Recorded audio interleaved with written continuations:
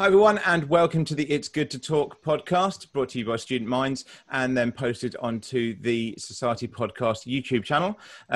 So this week we're going to be talking about the idea of students going back to some kind of normality after the lockdown and after the COVID-19 crisis. Last time we spoke to Tom Davey about being self-employed and how that was with dealing with everything with the loss of money to stress about where the next bit of food may be coming from. And now we're going to be talking with Beth, who is the development president for the Canterbury Christchurch Students' Union. So she deals with mainly basically all the societies within the Student Union. So everything from midwifery to Rotaract to Labour Party to everything basically comes under her remit.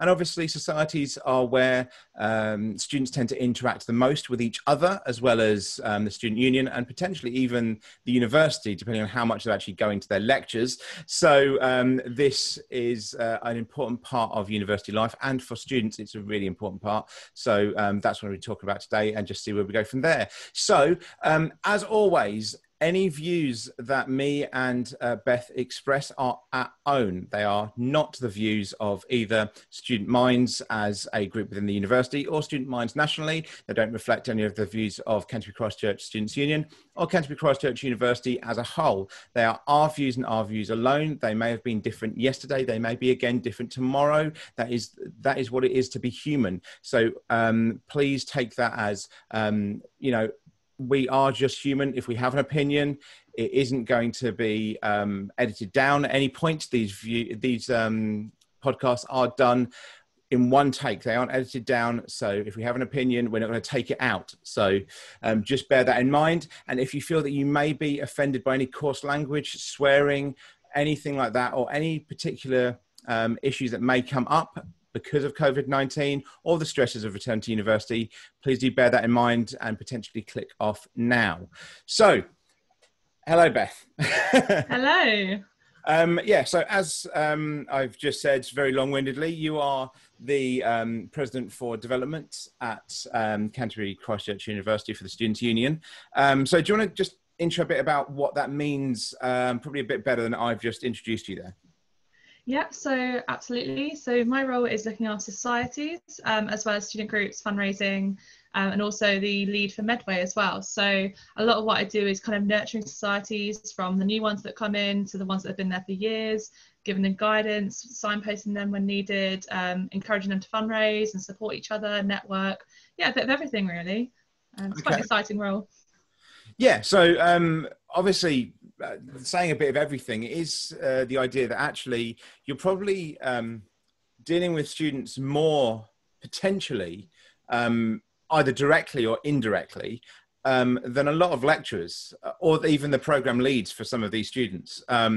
If they're a student like me, you're probably dealing with me more directly because I'm just fucking everywhere. But even the first years, they're going to be coming in, and in some way you're going to have a reflection on their university life, because at least for that first year, potentially 2 years if you restand, it's going to be a case that they're probably going to know your face potentially more than one of their lecturers, especially probably freshers.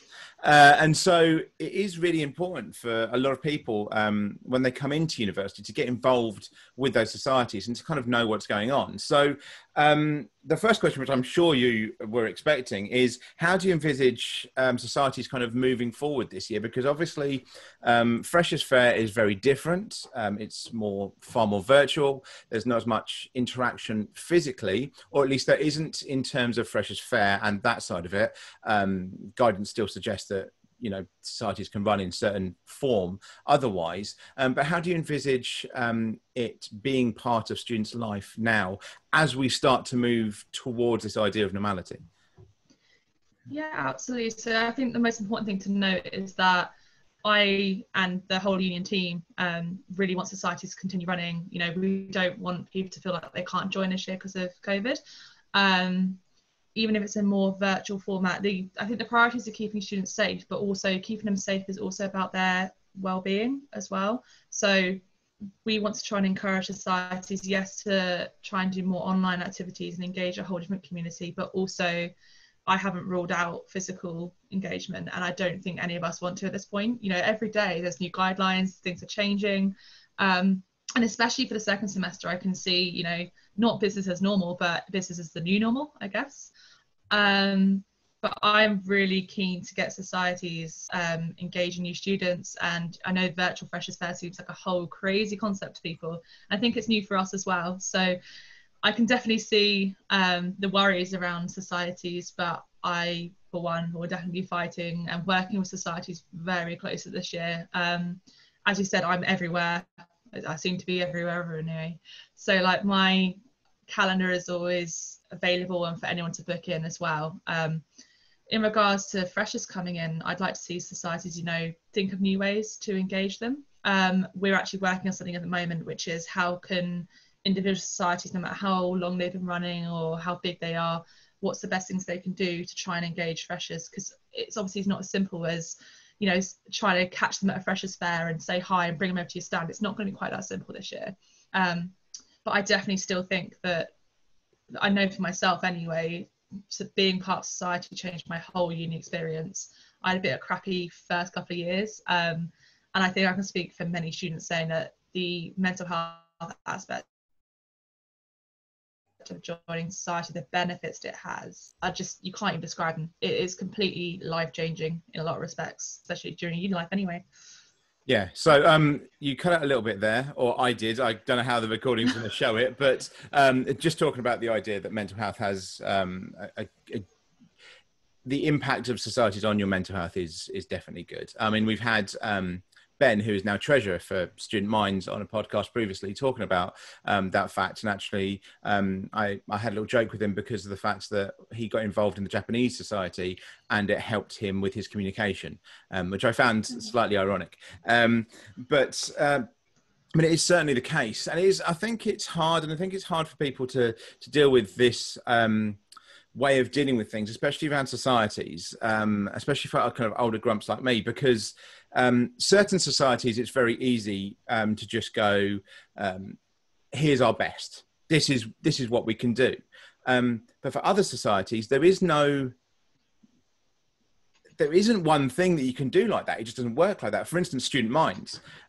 We can't point you towards a poster or someone doing some tricks. It doesn't work like that. Most of our work is actually behind closed doors. I think I've just had about 3 random messages come through, despite the fact that I've closed all of my internet down, which is always wonderful during these podcasts, but there we go. That's proof that these aren't edited, guys.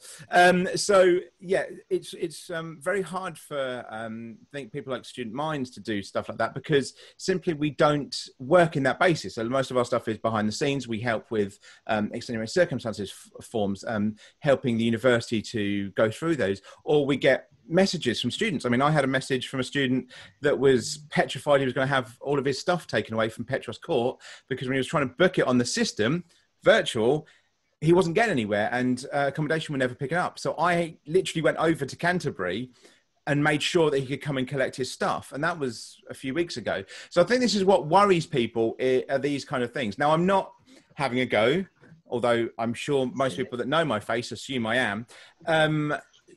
It's not that I'm having a go. I think it's very difficult. And I think it's these few steps that are very difficult. I think what worries a lot of us, and as you say, society has helped a lot of people. For yourself, I know Becky, who's overall president, has also stated that her involvement in societies has helped her to get to this point as well. So they are very important. And I think it just worries some people that some of the smaller societies that nearly didn't exist last year might disappear if their presidents or their committee maybe are new to committees or don't necessarily click on. For some of us that have just been around, we can kind of muddle through, even if we're doing a bad job, just because we know kind of how to grab people.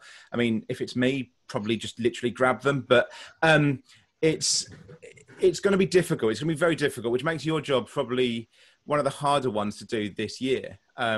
of course, the help is that you do have Becky, who was in your job last year. So it's almost like having two development officers there at the same time to a point. So there's some understanding, whereas usually you get the development officer or whatever officer it is, and then they're gone and you just kind of go, well, shit, what do I do now? So yeah, I think it's going to be an interesting ride to go along. But how do you envisage the year as a whole? You're saying about the second semester is going to be the bit where we go to this new normal. But do you envisage it being a really increased issue around student mental health in the coming year? Obviously, there's going to be a move to help mental health for students, but are you envisaging there being an increase in mental health issues because of things like uncertainty around lectures, uncertainty around societies, potentially knowing someone that's just passed from COVID-19, all those kind of things? Are you envisaging, rather than just, oh, we're getting ready for it, are you actually envisaging there being a big issue? Yeah, absolutely. And I think if I was to sit here and say there's not going to be mental health problems, I don't know who I'm trying to kid. We are fully aware as a sabbatical team that mental health issues will rise. You know, there'll be social anxiety, people who haven't really left their house, because I think everyone thinks right now that, oh, it's all back to normal. It's really not. A lot of people still aren't really going outside, and especially those who need to self-isolate more. Yes, the government has said they can come out, but that doesn't mean they necessarily have. So I do think that there will be a big sharp rise in mental health issues this year, and we are starting these discussions, and it is on our agenda, high up on our agenda this year, to make sure that we are fully aware that everything we do needs to have mental health at the forefront. It's quite easy for me, if I could wave a magic wand tomorrow and say societies are back on campus, let's go. Yes, but not all students might be able to engage with that. And as well, there's things like financial issues that come under, again, mental health, because a lot of students haven't been able to get jobs this summer, or have been furloughed, or some haven't even, you know, my other job before this, I couldn't get furloughed. So I went from having a regular income to having no income. And a lot of students will be in that situation, and, you know, money worries is going to be huge as well. There's also those who have had to extend the course. So anyone who doesn't know, I'm still actually a student. I was doing a postgrad last year and I couldn't complete it because COVID decided to take over. So I'm actually still working on my postgrad. I know there's people in these situations who are no longer entitled to funding. We don't get any extra funding. So although I've got a job, I know people on my course who can't find a job, have no funding, and have to somehow find a way to pay for the year. So, you know, there's the whole financial side. There's obviously, and I'm sure Nathan, you should get Nathan on to tell you all about this, because he's very passionate about finding ways to engage people following COVID-19. And I say following, it's going to be during as well. I think it's quite easy to say, oh, here's the counsellors at the uni, here you go.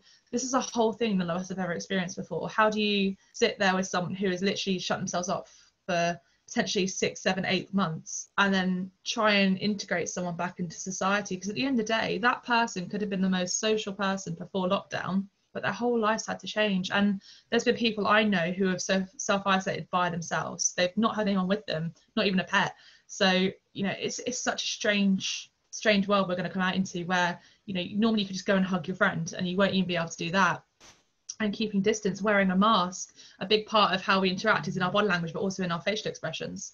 So that's a whole nother aspect. And for those already suffering with mental health issues, it's just going to get harder, and we can't ignore that. And whether it be through society, sports teams, like the fundraising groups, every aspect we need to consider supporting those who are going to be, at the end of the day, very fragile mentally. Yeah, it's definitely it's good that you didn't shy away from just knowing it's going to get shit. Well, it's shit. It's just going to keep getting shit. Now, I mean, I'm in the very hated position at this time that I am, at least currently, financially stable. I'm one of the few that quit my job during lockdown. So I'm in an enviable position, and I realise that. I'm sorry. It's going to be shit. Now, I will take this moment, because you brought it up, to just quickly say, I've said this in previous podcasts, everyone, but there are, we don't encourage them, we don't like them being there, but there are food banks in Canterbury. There are also food banks within the chaplaincy. So when you're on university grounds, if you go in straight through gate 4, go into Anselm building, and literally straight in front of you is the chaplaincy. If you need to speak directly to Reverend Jeremy or to Rev Dave, if you go down to the stairs to the right, go along to the end, and then up the stairs on the left, and their main office is there. They'll be able to help you out with foods if you're really struggling. So there is a food bank there. There's also, as it's been directly dealt with the Student Union to allow it, the Self-Defence and Wellbeing Society, if you really are struggling, can also do help with food. They were signed off a couple of years ago to help do this with their own money. So if there's money in the budget for them, they will be able to help effectively buying you food if you're in struggle. That doesn't mean they're going to buy you Cristal to go with your caviar, but it does mean you'll have beans on toast for the week. So so there are things out there. So please try. I know it's a stupid bloody sentence I'm about to say, but try not to worry. There are things in place to help already, and that's before we're kicking ourselves into gear. So it's a hard time, but there are things there for everyone. It is going to be very difficult. I mean, the thing that worries me as well, without facial expressions and things like that, is, and I know it may sound really weird, but I've trained, and I am on the spectrum myself, for autistic spectrum disorder. And with the masks there for most people, whenever sarcasm is used, or when direct language is used without nuance, it's going to be incredibly hard for people to understand exactly what's happening. There's certain labels and taglines that are being used both on left and right of politics at the moment, and I have issue with them on both sides because of people with severe autism and people that literally don't get the nuance. When you have to explain it so that people who are on a spectrum don't understand you, who literally may exactly agree with you, word for word, exactly agree with you. But the problem is you're causing more anxiety for them because you're not allowing them into that discussion. I think that's going to cause problems as well. And with having the masks, I think it's going to be a real issue, especially for some lecturers who are generally probably the lecturers who are liked most of the time in university because they have a joke and they have a bit of sarcasm and chats with students.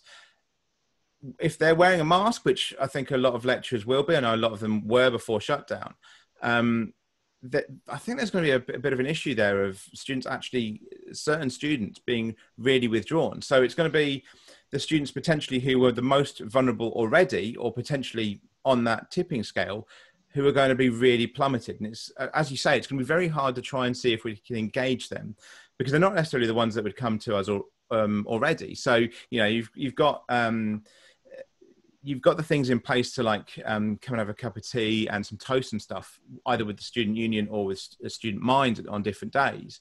But that's not now possible because that was in the library, for instance. Both Student Mind and for the Student Union, they're both in the library. Whether Student Union and or Student Minds think of doing them in a different way, or whether we move forward, for those is going to be interesting to think of again because of social distancing.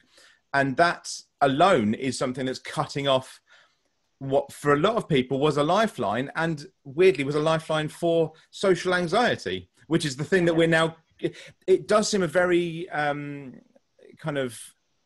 it's a vicious circle of things that are caused by the problem that are now making the problem bigger. And it's just wondering how we're going to do that. Also, Beth, you mentioned Nathan. I know people hopefully do know, but Nathan is the wellbeing president for the coming year. So I know Nathan pretty well. He's been involved with Student Minds and with Self-Defence. Nathan is always passionate about this stuff. Me and him don't always agree, but at least he'll listen, which is the main thing. Is always the main thing for things like this. So it's going to be very difficult. Do you envisage, because I do, just because people say pessimist, I tend to say realist, but do you envisage arguments with the university? Oh, I couldn't possibly comment. I mean, historically, I think there's going to be talks, or let's put it like that. I think the thing is, it's difficult because the university are in a lose-lose situation in a lot of respects. You know, and I don't think anyone can deny this, every university is really having to think about their finances, budgeting this year. Yeah. I never would say that well-being is the last place you should cut any budgeting. Like that's a fact. What I will say is I do feel like there's enough resistance with the SAB team. You know, Nathan especially is very driven to support well-being, as we all are. I'd like to vision that the university will want the best for students, and to be honest, in discussions I've had, they genuinely care about the students. They always have, in this weird way. You're like, haha, no. Yeah, I mean, I tend to see the universities in talks, and I've literally been in them and called them out as liars when they've done it, of being people that will shake your hand and with the other hand stab you in the back. So I'm not quite as confident as you are. People are always surprised that I'm happy to say that publicly, but I take my hat off to you. No, that's important. When we have a person who is Vice Chancellor, who literally openly said at the end of the day it's the NHS's responsibility when we're talking about mental health in an open discussion, I'm not entirely sure I have the same level of trust as many do. And that's well documented. So it's just me repeating what everyone knows. And that worries me. That does worry me. I mean, I think every university has issues with money.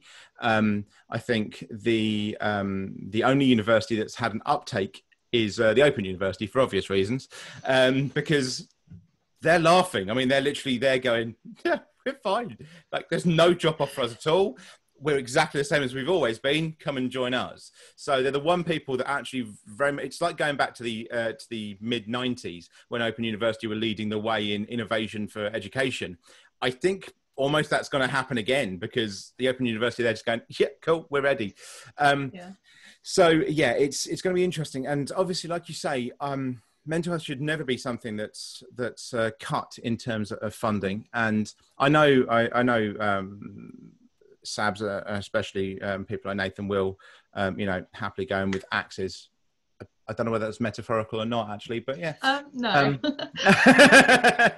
Just grab it out the cupboard. Yeah, well, so it is something that I know from the student side is going to be pushed for. I am concerned the university, considering their idea of a mental health day for their staff was a few tables by a pond. It does worry me. I think as long as it's basically, here's some money, you go and do it, is what the university do. I would have far more hope than if they try and do things themselves. That's what worries me, because they've been caught out of lying on mental health many times, generally by me, because, sorry guys, I've been around long enough. It's just that thing. So I do worry about that. I do genuinely worry, and this is where I kind of get my always argumentative reputation from, I think. But it's just the case. It's just as it is. The other thing that I know, because I've heard from certain sources, that there may be a slight issue with staffing in terms of lecturers, because a lot of lecturers really can't do virtual learning, and a lot of them are jumping ship. There is, at least in certain schools within the university, a slight concern, I think, that lecturers are effectively going, I can earn more and do it easier if I just go and do this rather than lecturing. So has there been a general feeling of worry, or am I now bringing up something that you're now going to worry about? Is there... I was going to say, I haven't even... Okay. I haven't even heard of that yet, so that's a new one for me, to be fair. What I would highlight is that in regards to staffing, we don't get heavily involved. That's no, of course not. Yeah. I was just meaning in terms of how how, if anything, could the student union do to try and help students if something like that happens? I mean, there has been times in the past where the university just snaps its fingers and changes something immediately. It did it with a subject that I was involved in, effectively changed it after students had started their course to do a different course, and the university changed it in the first year, and it wasn't the same course anymore, and people basically just left in nowhere. I'm just slightly concerned maybe that could happen with lecturers, because obviously different lecturers have different specialisms. You know, it's if I was to, because I'm looking to do lecturing at some point, whether it'll be with the university, probably not. Just purely because they'll see my face and say "fuck off." But you know, my specialism in certain things clearly wouldn't be the same as somebody else, even within my field. So if you lose one person, that can change what the subject is to be. So I'm just wondering, is there any, even if it's not explicit, is there any kind of safeguarding that is potentially there for students in terms of the student union? Or, I mean, if you haven't got one, it's not the worst thing, because like you say, it's not really responsibility. It's not what you should be looking at. But is there anything there to just kind of help people on the fall down? God, that sounds awful, doesn't it? The one thing I will highlight from my perspective, my experience, is there are obviously academic societies. So they are there. So I'm going to use some of our Medway societies. So we've got Nursing Society, Paramedic Society, and Midwifery Society. So they're very much a network where you can get advice and support from people of all years. And the idea is there to support each other. And if something goes wrong in their course, go as a group and as a collective to complain or try and sort things out. So what I would say is, if you are on one of those courses that you're thinking, oh my goodness, we're just being given the shit end of the stick, quite frankly, there's either, if you haven't got a society, get one. And if you think of it like a union almost, I don't want to say they're going to be used as like trade unions, but they are a good way as a collective to make like, not say complaints, but like raise issues. And, you know, 3 individual people is not as strong as a big society of people. As horrible that sounds, it's you know, you're going to get more recognition and also more support. The other thing as well to note is that Becky, you spoke about my predecessor, she's the academic SAB as such. So, you know, her whole remit and what she does is about trying to improve the academic side of students' life. So again, she is there. So she's part of the conversations, trying to sort out the future for the students, and I know that she'll be fighting for students. Just that, got to remember, all 4 of us are the closest things that the university and the union have to students. So we are very much like trying to represent students, and we're not always going to make decisions that please everyone, but we're going to do it with the best intentions always. And yeah, hopefully that for most people that will be helping them. I know I'm pretty, well-being's at my forefront, it always has been. So yeah, I mean, yeah. I've potentially more confidence in the sabbatical team this year than I have in previous years. Then again, I have been around for long enough to know some truly atrocious ones. Yeah, I think that's a good point, actually. Something I hadn't thought about, but yes, the academic societies are definitely somewhere to look at. And actually, if you're on Canterbury campus, if you join things like the law students, if you're part of the LCJP, School of LCJP, so Law, Criminal Justice and Policing, there is a law society there that actually have direct meetings with both the normal lecturers, lead lecturers, and the program directors as well. So they actually have meetings that are set up by administration within the school to help facilitate those issues, like Beth was saying.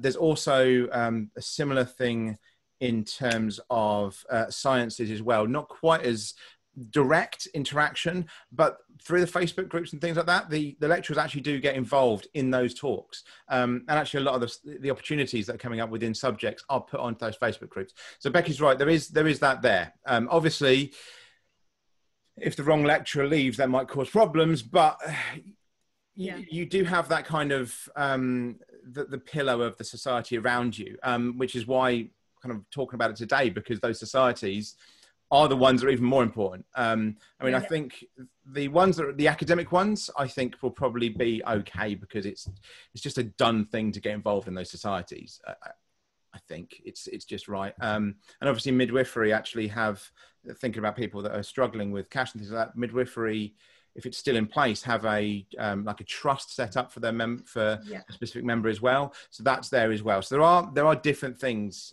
So do make sure you go to the societies as well as anything else, because it's kind of all there with things like this. So, I mean, what do you envisage? You're saying about the second semester being a new normal. What are you actually envisaging for the second semester? Because you said it's not going to be normal, it's going to be a new normal. So I'm guessing there's like a two-step plan or something within the SU that says, you know, this is for first semester. Hopefully, this will be second semester. But I mean, is there a massive change up, or is there, you know, just slight changes? You know, what's planned, if anything, or is it more of a kind of, we don't know what the fuck's going on either, we'll deal with it as it comes? Like what kind of way of dealing with it is happening at the moment?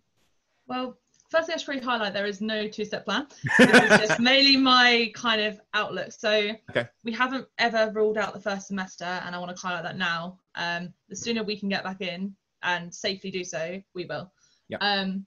But what I'd like to envision is by January that hopefully we'll be back to and I say new normal, and the reason I say that is, this is completely in my opinion, there is likely to be a second wave, and I'd love to be a pessimist and an optimist even, and say no, we're through the worst. I really hope we are. I really, really do. But I also am a realist, and I'm wary that there is nothing to stop a second wave.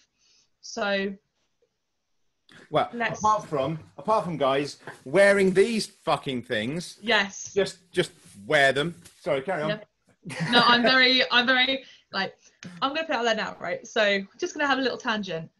There are definitely reasons why people don't, and I fully acknowledge that. I'm not going to take that away from people. But if you can, and, you know, it's not a big ask, especially in supermarkets. If you're in there for 10, 20, 30 minutes, like half an hour, let's be honest. If you shop for more than half an hour, you're clearly got a lot to do, not much time. But please just wear them. Please. You know, we all know someone who knows someone who's lost someone to COVID. It's difficult, or someone who's having to shield. Don't be that person. Please don't. And also, I don't know the university plans, but let's be honest, there's probably a chance they're going to be having face masks on campus, a good chance. So it's good to get used to it now. Anyway, back to where we're going. So when I'm saying about it's new normal, it's things like keeping distance. I think that's going to take a long time to train back out of people. So a good example is my niece. We've trained her to train. She's not a dog, but we've got her to do things like coughing. Here you go. You can bribe her, just like a treat. But, you know, we've trained her to keep a distance from people, and she's 4. So to untrain that, and, you know, for a lot of people, so if I see someone in the street who's not wearing a mask, straight away my head goes, oh my goodness. Or if someone coughs, and everyone's done this, where you have to cough and you're like, oh God, don't cough, everyone's going to think I've got the virus. And, you know, it's going to take a long time for us to really get over it and heal, not just economically, but as almost like a new norm. And the world will never be the same as it was. I'm not a conspiracy theorist, but it won't be. You know, I'd love to think it would be, but things will change, you know, and I'm so glad to see so many small businesses have managed to get through this. Because that was my big worry, that's it, we're losing the high streets and everything's going to be virtual. And luckily, you know, I've spoken to local businesses as part of this job, and they seem to be doing okay, which is a big reassurance, because a big part of Canterbury that I love, yes, you've got your chains, but there's so many little lovely cafes, and I know you were in one the other day, and, you know, can't wait to go back to Tiny Tim's. I need to go there. If anyone needs a cafe list, I have a good cafe list in Canterbury, so hit me up. But yeah, I think being open to this idea that it's okay not to be okay. It's not okay, and it's not something we should just ignore, but there will be a lot of people who are going to struggle, and it's trying to find new ways to adapt to that. And also some of those things that people are struggling with, you won't. So again, I'll use me as an example. I've actually got hearing loss, so no one ever knows this, it's great. But so I went out in London last week, long story, I was very safe, I promise. And I really struggled for the day because my friend was talking to me through a mask. I use a lip reading. I didn't know how much I use lip reading until last week. So there's me like, I cannot understand a word you're saying. and facial expressions as well help. So take that time to consider there's things that disabilities as well that people may have that you don't even know about. That would never stop me or asking anyone to wear a face mask, because at the end of the day, I'd rather be able to not be able to hear someone than someone get COVID from But I think learning to be more accepting and more open is going to be a big part of this next year. And that's, I'm currently writing community training, and a big part of that is thinking outside the box, not just about how we're going to carry out activities, but also how people are going to react. And I think that's a big part. Mental health, people say, oh yeah, depression, anxiety is so complicated. I know you, Adam, of all people, can tell us that it's social anxiety is going to be high, but there's also other things that people need to be mindful of, especially. Yeah, I mean, there's my computer reminding everyone I'm editing this down. Whether that's laziness or I just want to be pure, I don't know. So yeah, you're saying about the different things and anxiety and things like that. And I spoke to Tom Davey last week, something about small business as well. Obviously, he's self-employed. And stress is one that people always forget about as actually being a mental health issue. Because me and Tom talked about this before, that there's statistics of like 1 in 3, 1 in 2 people will be affected by mental health, but that's bollocks. Everyone's affected by mental health, whether it's stress over an exam or whether it's severe depression. They may be on different ends of a scale, but they're still on that scale. So that's definitely something that we need to be more aware of in other people. Like I was saying earlier, it's even the sound bites from people that would have to change, because with the mask, it takes away nuance from something that already was devoid of nuance, and I think that's going to cause big issues. Hearing loss, there are those ones that people have made that are just perspex, so they're quite good.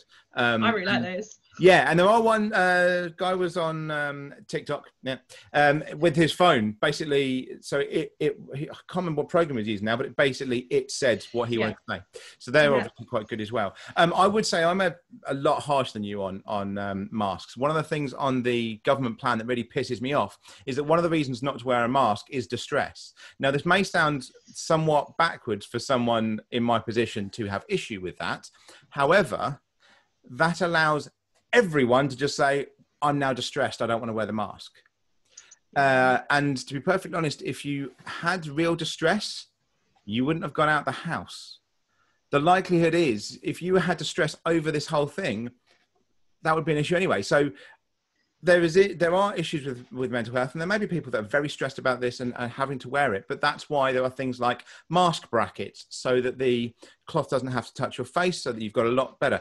I understand that when you wear a mask for the first time, for a lot of people, you think, and it is only you think, whatever fucking Google thing you've checked, it is just that you think this isn't true, but you may think that you have reduced oxygen. And it's basically a panic response from your body. That's all it's doing. Your body's going, you've closed me off. What am I doing? And that's your body immediately doing it. That's similar to a hyperventilation when you start panic attacks. That's all it's doing. That's why there are things such as mask brackets, which can be reused depending on what mask you're using. So if you do feel that you have distress, if your issue is that you genuinely are one of those that find it very difficult, but you still need to go to shops, and there's a reason that you can't check anything from home, go on Amazon. They're about £5. Okay. Get the mask bracket, give it a wash in a dishwasher or whatever, and put that in. It'll work on all masks. It doesn't matter. Please use that. The idea that that if you have asthma, anything like that, and the micro sizes of molecules doesn't actually work because of how COVID travels. It travels in a glob, effectively. So a singular molecule of COVID, it would get through, but it's a bit like there's a Simpsons episode of Mr. Burns, like when all the diseases are trying to get through.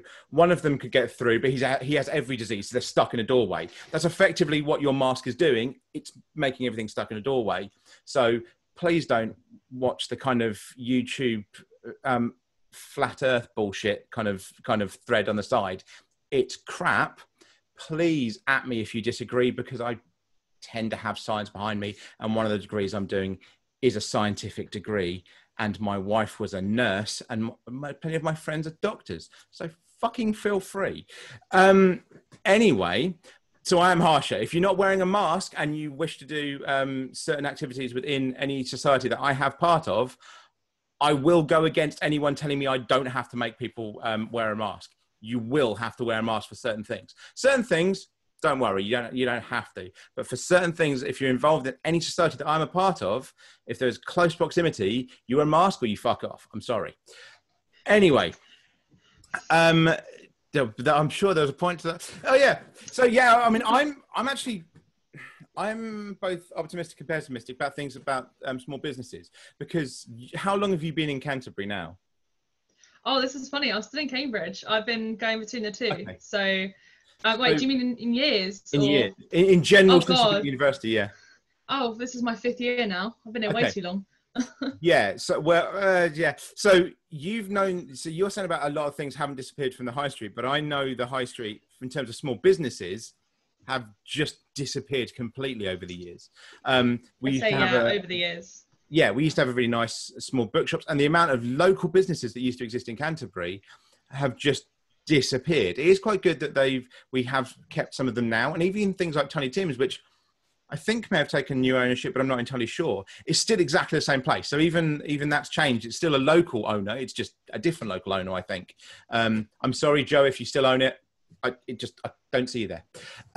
So there are a lot of like little cafes and things like that have survived, but there is still a lot of places, especially when you get further down towards the Westgate, that is just empty. So it is slightly worrying there. The second wave thing is a double-edged sword, because I'm both optimistic and pessimistic in that there will be a second wave, almost certainly. I don't think it's going to be as destructive as people assume it will be, because they always compare to a time before most medical science, where the age of the general age of death and things like that was much lower.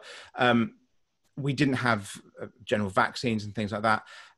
Although, again, vaccines aren't going to solve the problem if we've already got it. It just stops it in the future. I don't know why everyone wants a vaccine. On inoculation. Anyway, so I think that there will be a second wave, but I don't think it will be as hard a hit as people expect. But it will still hit, and that's where the problem's going to be. Like you say, with the second semester, we can hope for a better kind of, let's go into campus, let's hang out. But there could be a second wave. How long it lasts for, I don't know. I did find it slightly ironic that Boris Johnson was coming out saying, oh, we need to be worried because there's going to be a second wave.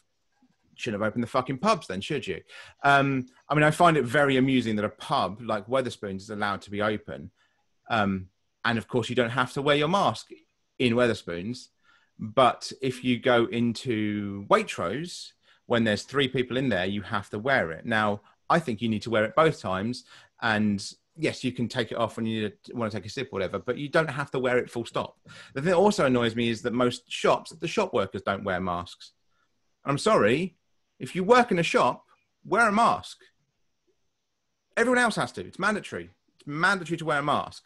Wear a fucking mask. So yeah, there are issues with the second wave happening, and of course that's gonna be a very much deal with it as it comes then. So it does go back to the idea that actually, although the SU may not have a 2-step plan or anything like that, it is a bit of a nightmare, I expect, at the moment, because the best laid plans, but then yeah, we've got a second wave, or we don't have a second wave. Now we can go back to do things quicker. Or no, now we've instilled that you must wear masks. Now we've instilled that it's back to 2 meter rather than 1 meter. If it can be, everything can change. And with Boris Johnson in charge, to be perfectly honest, it's changing like that. I mean, these things are just turning on a pinhead at the moment, and so it's very hard to do things. So, has there been concerns potentially that it's going to get more difficult in terms of if policy changes because of how quickly policy is changing? For instance, has there been things that you've started to plan in the SU that has immediately changed because there was another press conference? So I've only been in since beginning of July. Yep. So I haven't had the blessing of the big changes yet.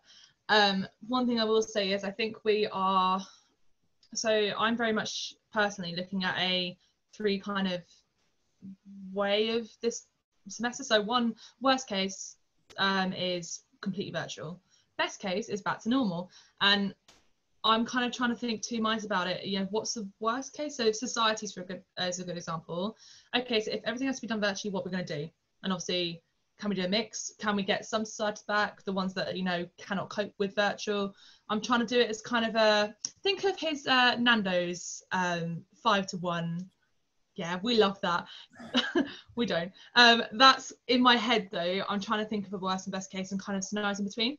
And I think a lot of the SU plans have been very similar to that, as well as the unis. I can't really comment too much on that, but you know, it's I personally haven't had to cancel anything yet or change plans. Obviously, there are some things. So you know, the Student Community Awards, so our big celebration of societies, is still scheduled for later this year. Now, I can't guarantee that's going to go ahead.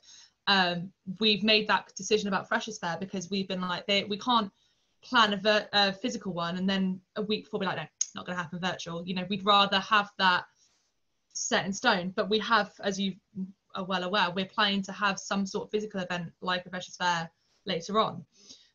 Obviously, if we get to January and it's, you know, the same as it is now, we may have to reconsider that.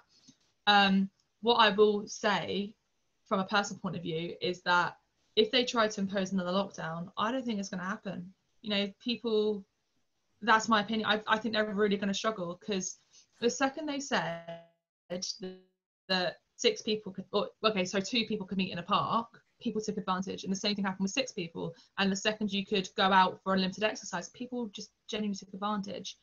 And it's so mortifying as well, because the first month or so, I think everyone had this great, weirdly, community spirit. You know, people who hadn't seen each other in ages were out clapping on the street. And there was something very weirdly, you're like, no, there wasn't. Well, I don't know where you live, but no, I really hate the clap. The clap really? It pisses me off knowing. I wish we had more support generally for the NHS, not just with a clap. But I think there was. Yeah, the issue. Sorry, I'm going to have to. The thing with the clap is it's just a show, and that's it. So it's ever been. It was never anything else, because if you gave a shit, the clap wouldn't matter.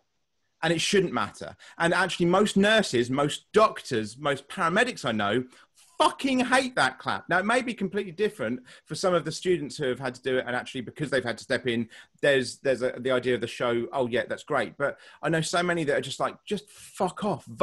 Either one, vote for someone that will give us money. I don't necessarily want to get political, but you know, one, either vote for someone that's going to give us some fucking money in the first place, or 2, shut the fuck up, get back inside and keep isolating. Don't go and see your neighbour Doris on a Thursday night clap. Because now, depending on where you live, also, if you're in mid-terrace, for instance, you've just broken lockdown effectively by going out and clapping. So you're actually causing an issue, because whether any of those things, any of those times when you saw people going out, did any of them have masks on? Any of the news broadcasts? Not one. And you had people just going, oh, yeah, it's fantastic. Fucking Nigel Farage went out the twat. Just went outside with a pot and pan, just going on about something. It's like a fucking robot on malfunction. I had such a big issue. And like I say, my wife was a nurse. And I think she'd have had the same viewpoint of look after the NHS, don't pander to bullshit. Because who were the most happy about the clap? Was it the more nuanced newspapers, or was it the Daily Mail, the Sun, the Mirror, the Telegraph? Was it all the political papers that knew that a sign of, oh, look at us, was going to help the political party? That's my issue. It shouldn't be something that we go, oh yes, well, we've done our part, because that's what people think. That's what people say. Oh yeah, we've done our part, we've clapped. Do your part and stop ringing 999. Stop going out to the shops every 5 seconds and wear a fucking mask. Like, I just have so many issues with it. It's because it allows you to do bullshit. Because you go, oh yeah, but I've done this. I haven't worn a mask. It's my right. Blah blah blah blah. But I clap them on a Thursday night, so I've done my bit. It just fucks me off. Anyway, carry on. Sorry. Yeah, no, I'm with you. Bit of a mic drop moment there. No, it does frustrate me, and I have seen it with people who I live near, where you know they'll have been out in the clap and fully indoors and that, but then I know full well they had Tom, Dick, and Harry over the next day for a coffee, and that was difficult. I'd expect more from Cambridge. Well, I'm slightly west of Cambridge, so we won't count that. No, but it was difficult, and I personally, for literally a month, I did not leave the house. I didn't even go and get shopping. We got online deliveries where we could because my dad is vulnerable. It's hard. But at the same time, if you want us to be clapped and then you're now going to the shop saying, I'm not wearing a mask and I'm not going to social distance, just do one, please. Go away. Yeah, it's... I say it politely, you're like, fuck off. Oh, yeah, no, I mean, Ed, I as anyone that knows my face or has been watching these podcasts for a while now know, I am the same all the time. I will just... I'm not good with the pandering to having to be nice. Probably best that I left employment with Christchurch, even though I was having a go at Christchurch whilst I worked for them. So yeah, I just don't care. I've come to, that sort of people don't care. I'm too old. You're not old. When we were with the whole lockdown situation, there has just been so many issues of people just doing that bullshit of like, oh, I can clap now. If you want to clap, tell you what, clap inside. If you want to clap inside for one. Yeah, for one, no, fucking don't open the window even. No, clap inside, stay the fuck inside, because it's the only way you're going to learn anyway for most people. Stay inside, clap at the TV, and then shut the fuck up for the rest of lockdown. Because it doesn't do anything. It does nothing. Be part of, if you want to help, then volunteer to deliver some food if you're fit and healthy, young, you haven't got any issues. To help deliver for your neighbour who's in their 80s. If she can't get onto the internet, can't do anything else, you're going to get your shop and you know that there's people in the community. Go and help them. That's doing something. That's also doing something that's going to help the NHS, because you're then making sure that people that are in a vulnerable situation aren't the ones that are having to put themselves into a more vulnerable situation by going out. That's actually helping. If you have your own social anxiety as well and you're having issues of going out, there's still other things you can do. You can still be part of a community online. There's communities on Facebook within Canterbury that help make sure that the right people get the right stuff. It could be as simple as making sure that you ring the person next door. If you have social anxiety, you have issues like that, ring them, because they may not know how to use the computer and actually order their own food. You can still do that from inside. You don't have to go and collect it. There's so much more you can do that actually does physically help the overloading of the NHS, because that's the issue. It's not that we have a failing NHS to a point, which the Tories always like to say, and actually Labour have it sometimes as well. They're not failing. It's just that we've gone, here's all your regular shit. Oh, and here's 50,000 more things that you've got to deal with at the same time. And that's the problem, because we're still the ones that are causing that issue by clapping, going and chatting to Sharon down the road. Stay home and actually do things for your community. If you want to clap, you really think you're going to do something to help, then actually do it and leave your hands the fuck apart. I feel like I'm back on the... rely on you, Adam. Oh, Jesus, I feel like I'm back on the trails. Anyway, so yeah, it's things like this annoy me.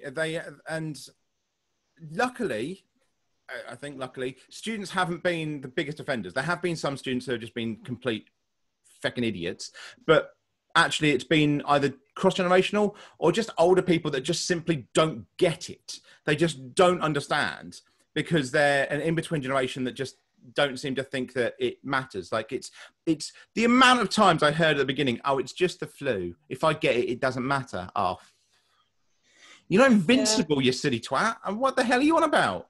It's just, oh God, the Gammonry is fantastic. It's just ridiculous. I was saying this about in different podcasts about keyboard warriors. They're the same people. It's just they're an expert because they've watched a YouTube clip, and it's just nonsense. Anyway, in terms of Canterbury, obviously there's a very diverse student body that you have coming into Canterbury, specifically in, say, the business school. Tends to have it, and also in engineering, which obviously engineering was a big one that the university wanted to push. They got new staff in that were respected in their fields and that could bring in businesses. So is there a concern? I know that you're on the student union side, you can't speak for the university, and I've already said these opinions are ours, nobody else's, but do you envisage there being a continued issue either for money for mental health or for money for the student union if the university effectively collapses in certain areas because it hasn't got the students? We have a lot of Chinese and African students in the business school. That we just do. There were people from that area because that's where we send lecturers out to go and get students from. So we have a lot there that are likely not to return. I mean, China isn't in the travel corridor. Some African countries are. Some of them have done really well from it. So we'll probably be fine like that. I mean, Uganda's got the funniest stats ever.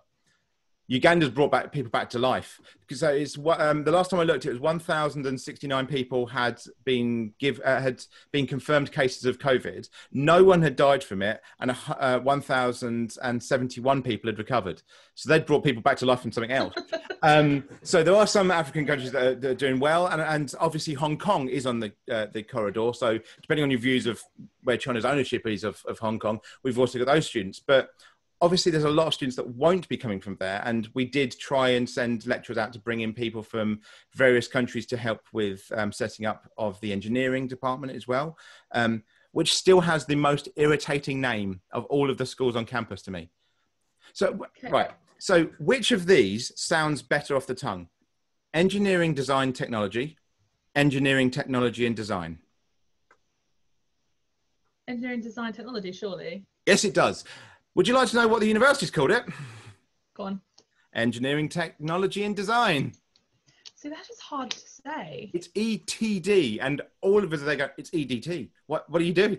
Anyway, random tangent. But yeah, do you envisage an issue because obviously if there's less students, the university has the excuse of going, there's less students, that's less money for student union.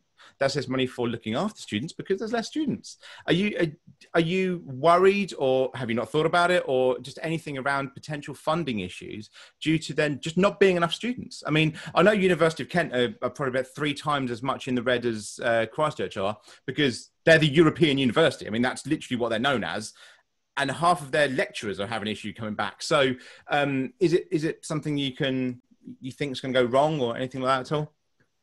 So it's something that specifically I haven't been aware of, because as a student, take away my SAB role, I thought, what if students don't come back this year? It's not part of my SAB role to kind of directly be involved in those numbers and the finances side of it. I'm aware of it, but I'm not involved with it.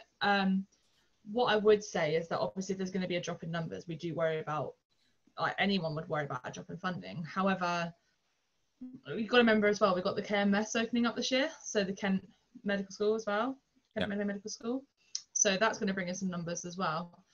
I don't envision, this is just purely opinion, there will be a drop. We can't even deny that because, you know, people are deferring their places. But if you look at the stats, I mean, question where the stats come from, people are still very much interested to take up their places this year. And I know that Canterbury's been doing a lot of work trying to get people, like if you look at their Instagram and things, the university clearly have been trying to engage their students to come.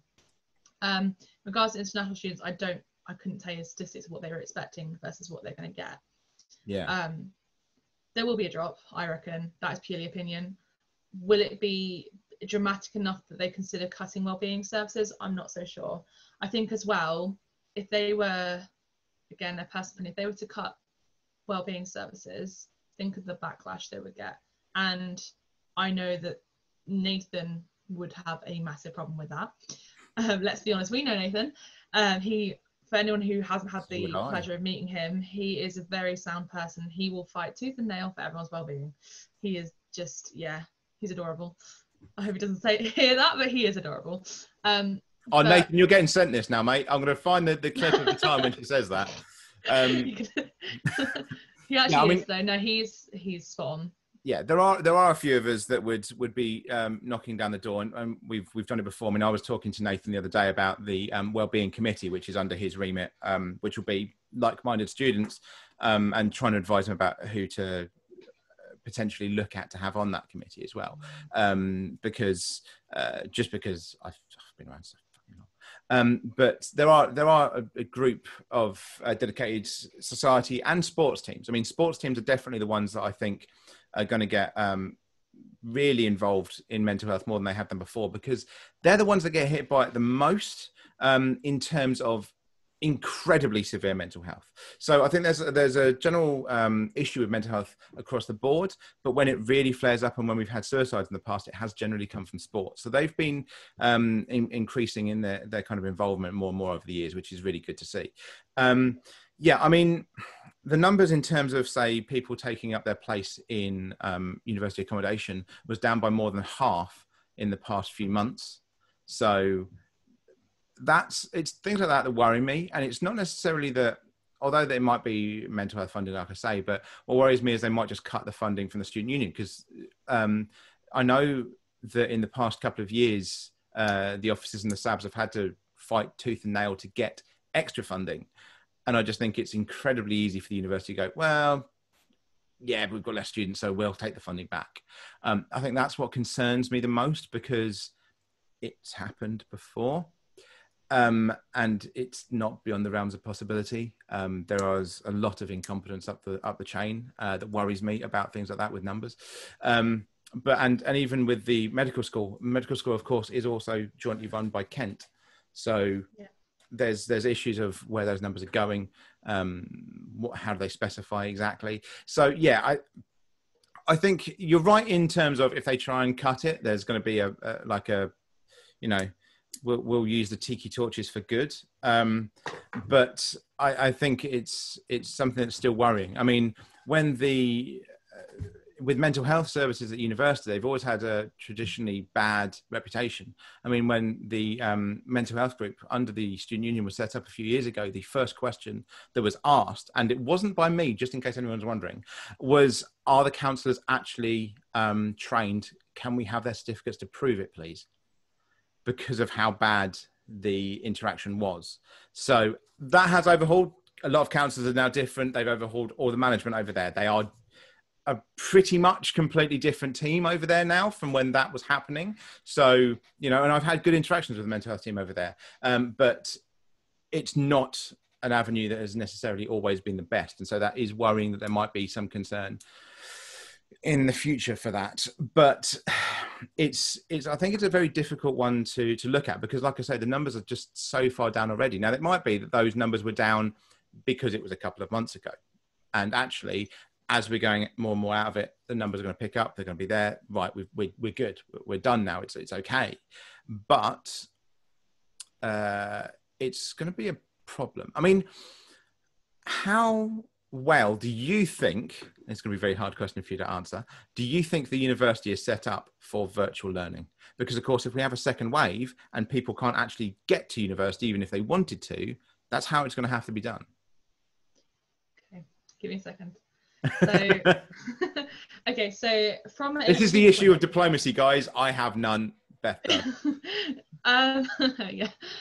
Okay, so going back to my experience of virtual learning, so from March till June, I had to do it all virtually, and it literally was one day I was in uni, the next day, virtual. I had to complete, I think it's about 7 or 8 assessments virtually. I was very lucky that I had such a great department who had been working. They thought this was going to happen a few weeks before it did, so they got ready for it. I personally had a really great experience, but I would say that was because I had the opportunity to start this year as a postgrad in uni. So I got to learn the lecture, got to know the lecturers, got to know the material. I was lucky.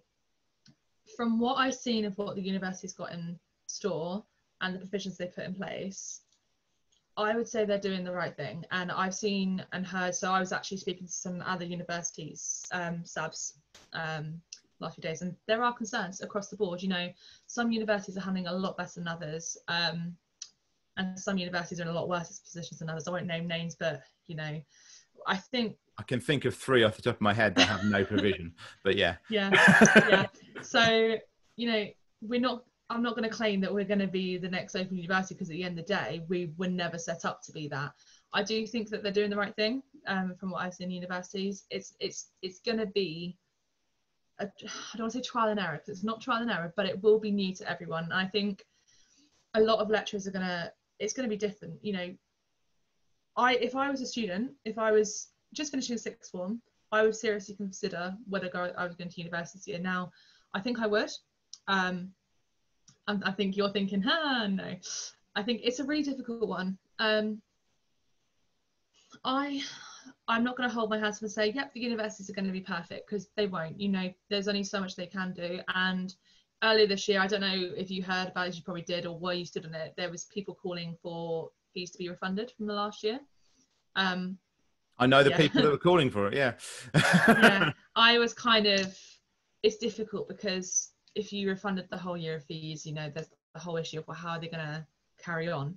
So we'll leave that one out for now, but I hope and I have faith in the university that Cool. they will provide what is needed. What I always do, my whole attitude in life is people have my trust until they ruin it.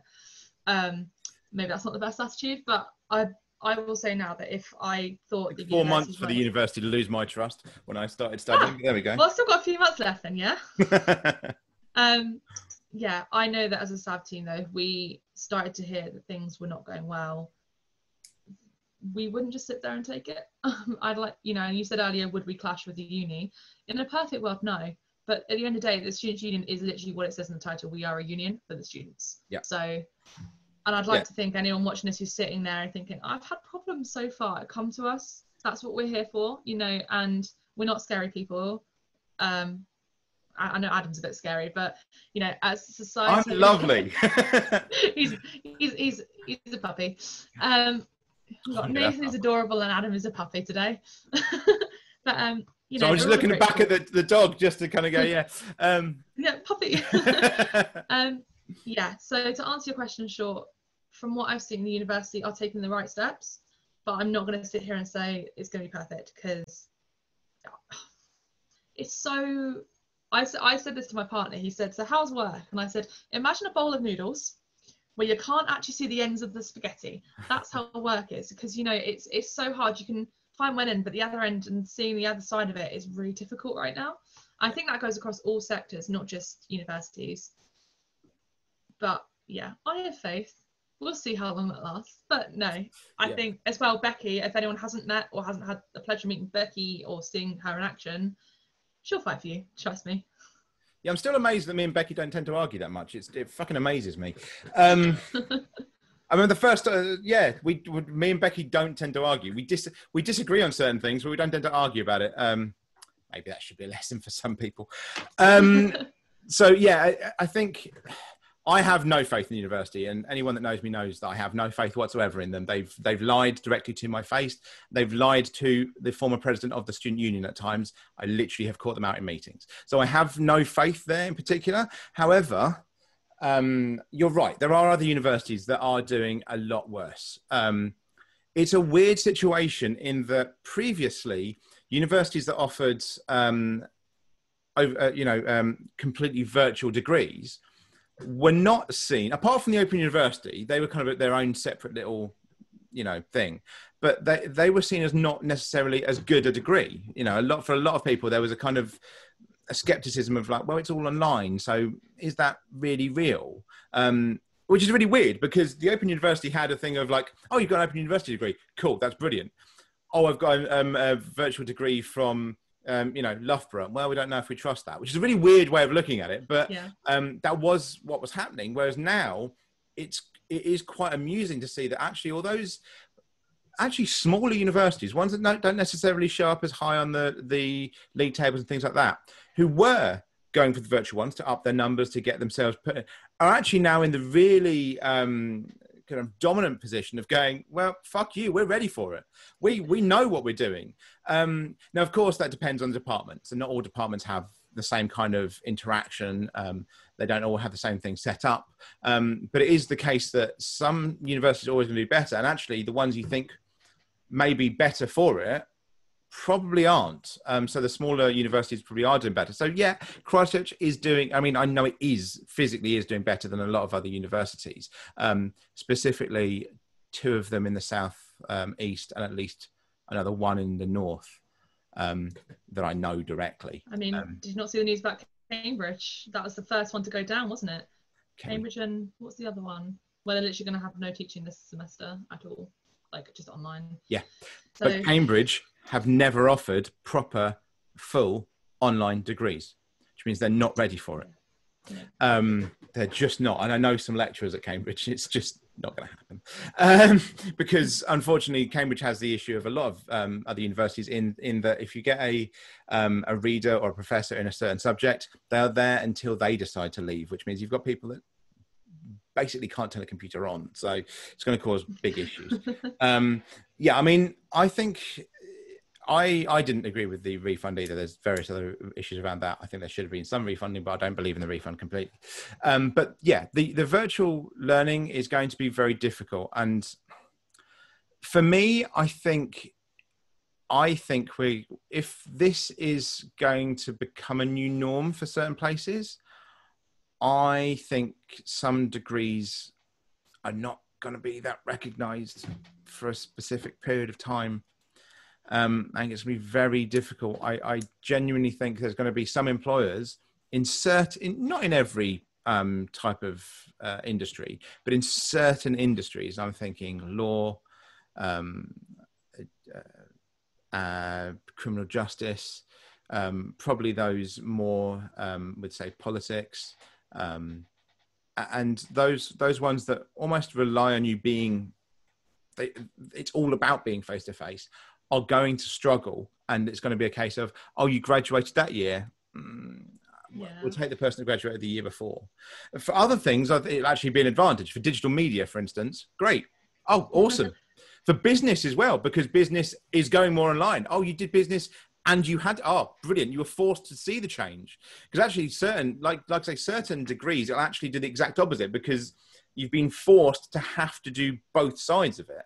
And actually second years specifically, I think will do really well out of it, because they will have to have been forced to have physical and online. So for, like I say, business, tourism, digital media, even art, because there's certain forms of art that now you'd have to encourage into it as well. I think personally going to do really well in their industry, because the people in the industry are the ones that are kind of moving with the times. They'll know, brilliant, we've got someone that understands the shift, the move, the change that is needed. It's just going to be very interesting for the rest of them. And it's whether that is how well everyone's going to deal with that is the worrying thing, because obviously we all want what's best for students. And yes, I am a student still, guys. I couldn't actually run the society if I wasn't. I just keep being a student. So I'm postgrad as well. I'm doing postgrad. I've kind of interrupted certain things, but I'm in a weird position, because I was obviously doing it physically at Christchurch. I'm also studying Open University as well as another university. So I've literally seen the change, and it's very hard because, of course, I can see the Open University's way of doing it, and they're just, I can almost look upon every university and just kind of go, Jesus, no one's prepared for this. And it's very hard. And obviously the Open University was only ever really, unless you're really going to go to Milton Keynes, which, why would you, to go and do it, then it's prepared for it. So it is a different own little animal. But it has given me that kind of, vision of seeing both sides of it. It is difficult. But obviously, universities are doing their best. I think Christchurch could probably do better in certain areas. I think that's what's actually going to be really interesting as well is I don't know what your thoughts on this, because I've said similar just a second ago, but on how people are going to be dealing with it depending on their subject. Because obviously there's always a thing between subjects of like, oh, well, I'm doing this subject, it means more, I'm doing this subject, whatever. But actually, it could for certain ones. I don't know what degree you're doing actually, so I can't be snobby about mine. So tourism and events, but I did. Oh, so you're actually So you're literally in the one of the ones I was just saying about then. So so I think actually for you this could be an advantage then. It's a weird world actually, because people like tourism. Yay, there's no tourism right now. Well, there is, but there isn't. So I actually wanted to do my diss on COVID and tourism, but I was told it's a little bit early days. So we'll see about that. But it's weird, because so if you've got courses like midwifery, nursing, anything that's so hands-on, you cannot do that virtually. Like, great, so let's practice how to do, so the surgical assistance is one of the courses at Medway. Let's practice how to safely operate someone but using a Zoom call. It's just not going to work, is it? So I think the university will prioritise, and if I had done my undergrad virtually, I wouldn't have actually minded. So archaeology was my undergrad, and to be honest, could have done that virtually. The lecturers were fantastic, the department were like incredible. I could have done that, the same thing online. Apart from the dig, that would have been difficult. But I think there is a certain little robot. just try and get through the screen. But then things like dance, how are you going to do dance virtually? Like, just all TikTok. TikTok. That is what TikTok is made for. Future of dance. I tell you what. I think if anyone manages to do a deal between a university and TikTok to try and do dance, they're gonna fucking blast it. That'd be amazing. Sorry. Maybe we need to no, absolutely though. Like, the thing is, it is a priority. It's not saying any course is higher valued, because at the end of the day, some of the courses that you can perceive as being the highest value, you know, you're the most skilled to come out with that degree, they might be the ones that are done virtually. So, you know, I think it's very much, it's dependent on course. I think that's a big part of it. By the way, this, just to clarify, this is my opinion, not what the university's plan is. Likely. As we always say, guys, only our opinions, nothing else. Always. But yeah, I think it is, and in my mind, they'd be silly to, you know, put nursing last, because you've got to think about what those courses involve. And actually, a lot of students are probably okay with doing it remotely. You know, I know you said about halls, the uptake on halls is less. I haven't seen the stats recently, so I couldn't possibly say. But what I would say is a lot of students I knew were from Ashford and Faversham and places like that, and they did stay in halls in their first year to have that experience. But if I was in Ashford or Faversham, especially if it's likely it's going to be remote somewhat, I wouldn't stay in halls. I'd have saved the money. So there's that to consider too. I just lost my pin. Yeah. That's a puppy. Yeah, I mean, that's true. I mean, Christchurch is kind of known as the local university between, say, Christchurch and Kent. Obviously, there's other universities in Canterbury, but you know, and obviously Canterbury is known as the one that you go to. I mean, when I studied there first time at Christchurch, I did it because it was the nearest to my front door. So that was literally the only reason I had. I was just being lazy, and I lived in Wincheap, so I just went, well, that one's nearer than Kent, so okay. And it's that kind of thing. So it's known by local. So yeah, I get your point. I don't know if I could have I don't know if I could have stood that, because I moved out home at 15, so been around my parents that much longer. Yeah. But yeah, I mean, it is hard because you don't necessarily know the background of those that aren't coming in, so it is very difficult. And yeah, it's going to be interesting to see how these different degrees are treated, because of course some universities won't necessarily want to do them virtually, or they might try and change it up a little bit. And of course they're set for it. So yeah, it's going to be very difficult. I think obviously, as we said, societies are going to be very important in this. And you said about going and seeing the student union if you need help. The societies are there for you as well, guys. Like, depending on what your issue is, you can come and see the societies. I mean, if you're a member of a society or a sport, go and speak to the committee for a start. That'd be your first port of call. But at the end of the day, some of the societies, a lot of the societies may just help you because you're a student, or just because you can ask them. I mean, like I was saying, I helped somebody out the other day that I've never heard of them before. They just found the Student Minds thing on Instagram. Okay, I was around, fine, I'll go and help.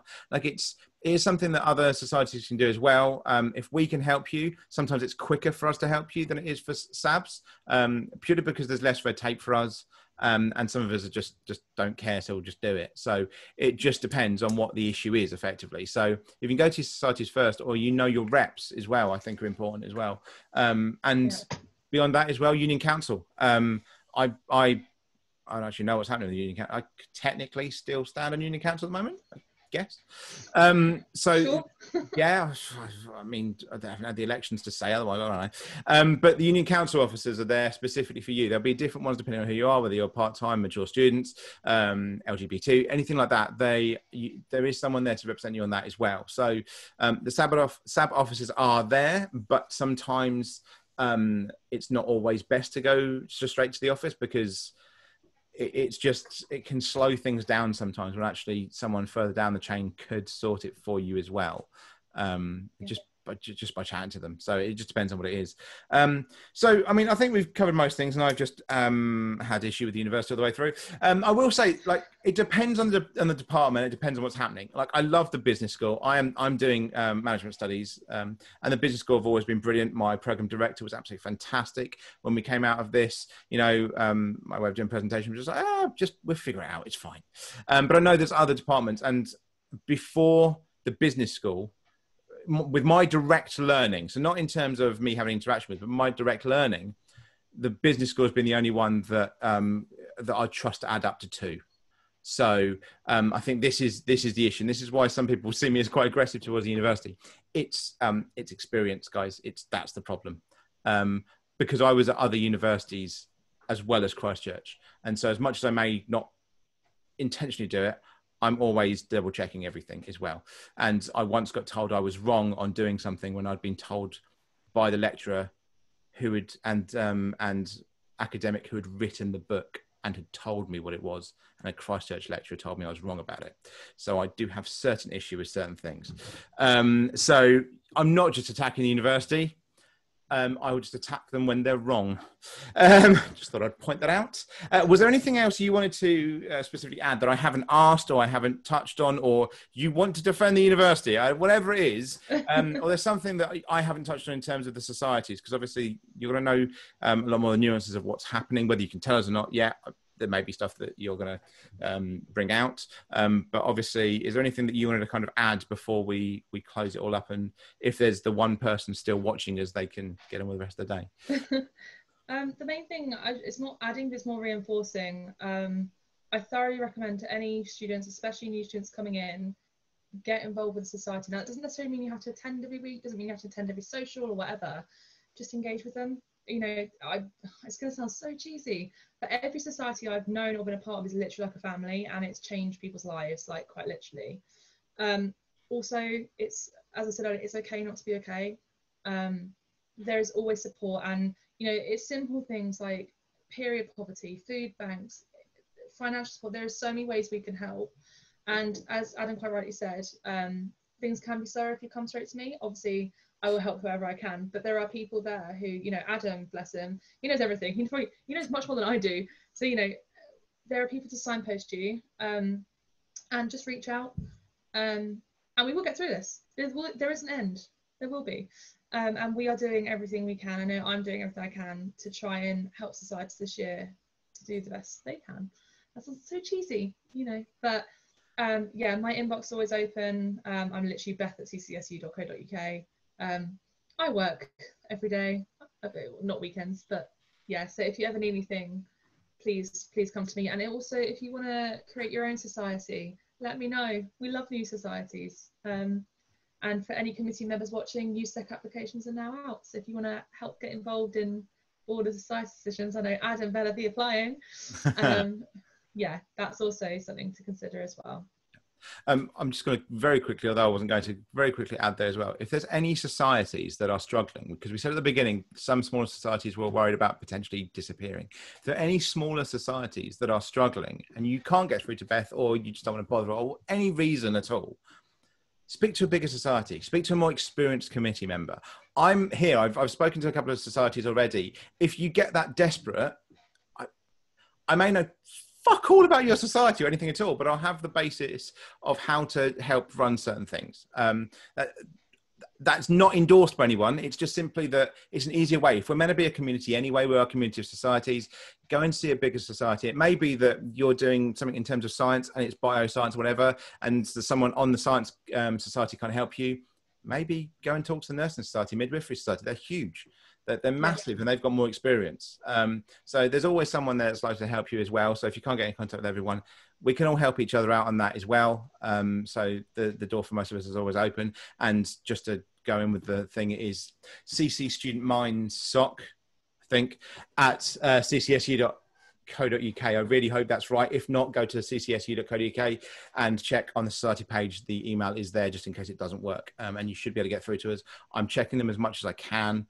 And anybody else within the society and committee can have a look as well.